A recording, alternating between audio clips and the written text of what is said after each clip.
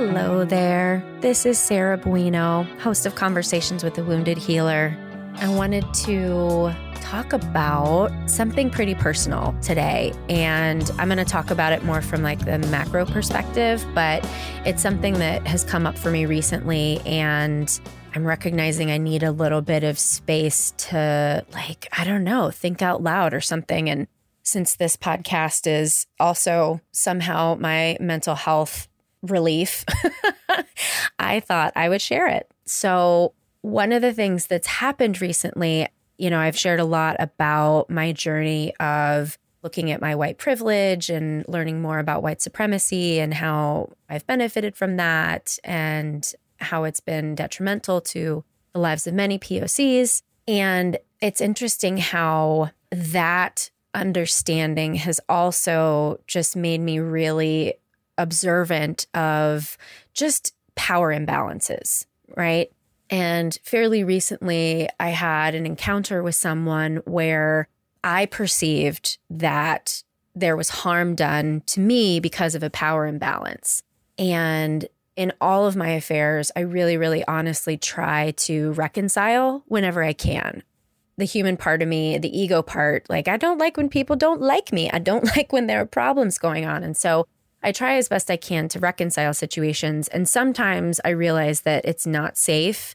And now that I'm thinking back on other times in my life where I've had struggles with people where I felt like it wasn't safe, a lot of times it wasn't safe because of a power imbalance and the way that that power can be wielded, especially when people are not aware of our power. It just makes me think of the whole idea of, white fragility, and that whiteness is invisible to white people, but it can be so detrimental to people of color when white people don't recognize their privilege. Another way that this kind of shows up is the power differential in a therapy relationship. If I, as a therapist, come into my relationship with a client and I don't recognize the fact that the client has given me power, I could do a shit ton of harm to a client. So that's something that we always have to be aware of. And what I've realized for myself is I have this tendency to put people on pedestals. And what the intention is really, I think, is just to kind of honor whatever quality it is that I see in a person. Anybody who's, written any books on psychology, like Brené Brown, Gabor Mate, all these people, we can put them on pedestals because we perceive that they have some understanding of the world that we don't, right? They have this greatness about them. And it's dangerous for us to give other humans that level of power because the harm that it can cause to us when we realize their humanness can be very detrimental. Now that I'm saying this out loud, I'm also thinking about parents, right? How there is an imbalance of power with parents and children. And when, let's say, a parent wants to be more of a friend figure to a child, that can be really harmful, right? Or if a parent uses their authority to control a child, that can be really harmful. So I don't know. I've been thinking about my own power, right? And I think that like anything, there are tons of positives that come with having power, right? I feel like an empowered woman and I can conquer the world and do whatever shit I need to do with my life.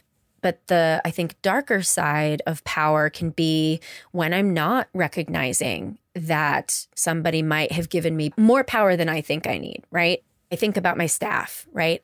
My intention as a manager and a boss is to create this kind of equanimous place where everybody feels like they have a voice and they have power, but I'm still going to get a bunch of power attributed to me because just the fact that I'm the boss and I created this space. I've learned some hard lessons about how without intending to hurt people, I can be harmful just because I've not been aware of the power that I have or the perceived power that I have in any particular situation.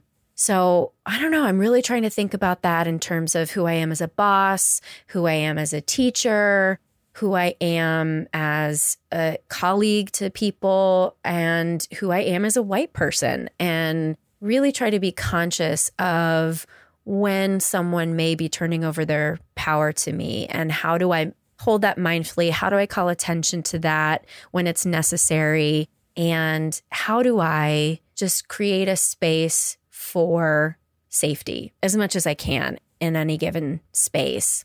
So I don't know if that made any sense to anyone else, but I hope that it resonates. I hope that you can look at your position of power and your positions where you are not in power or not feeling empowered. And what is it that you need in order to ask for your own power back, right?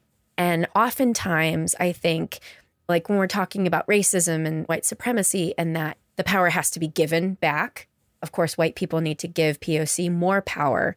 But sometimes the power differential can just really be in our minds, and we have to make a decision to take that power back rather than to give it away. So I hope this was of interest. I hope this was thought-provoking, and maybe you have more questions than answers. And I actually think that's a really good thing when that happens. So thanks for tuning in today. As always, thank you to the Creative Imposter Studios for editing, to Liam O'Donnell for the album art, and to Ben Mueller for our theme music. To find out more information about us, you can visit us at www.headhearttherapy.com/podcast. Thanks for tuning in. Bye-bye.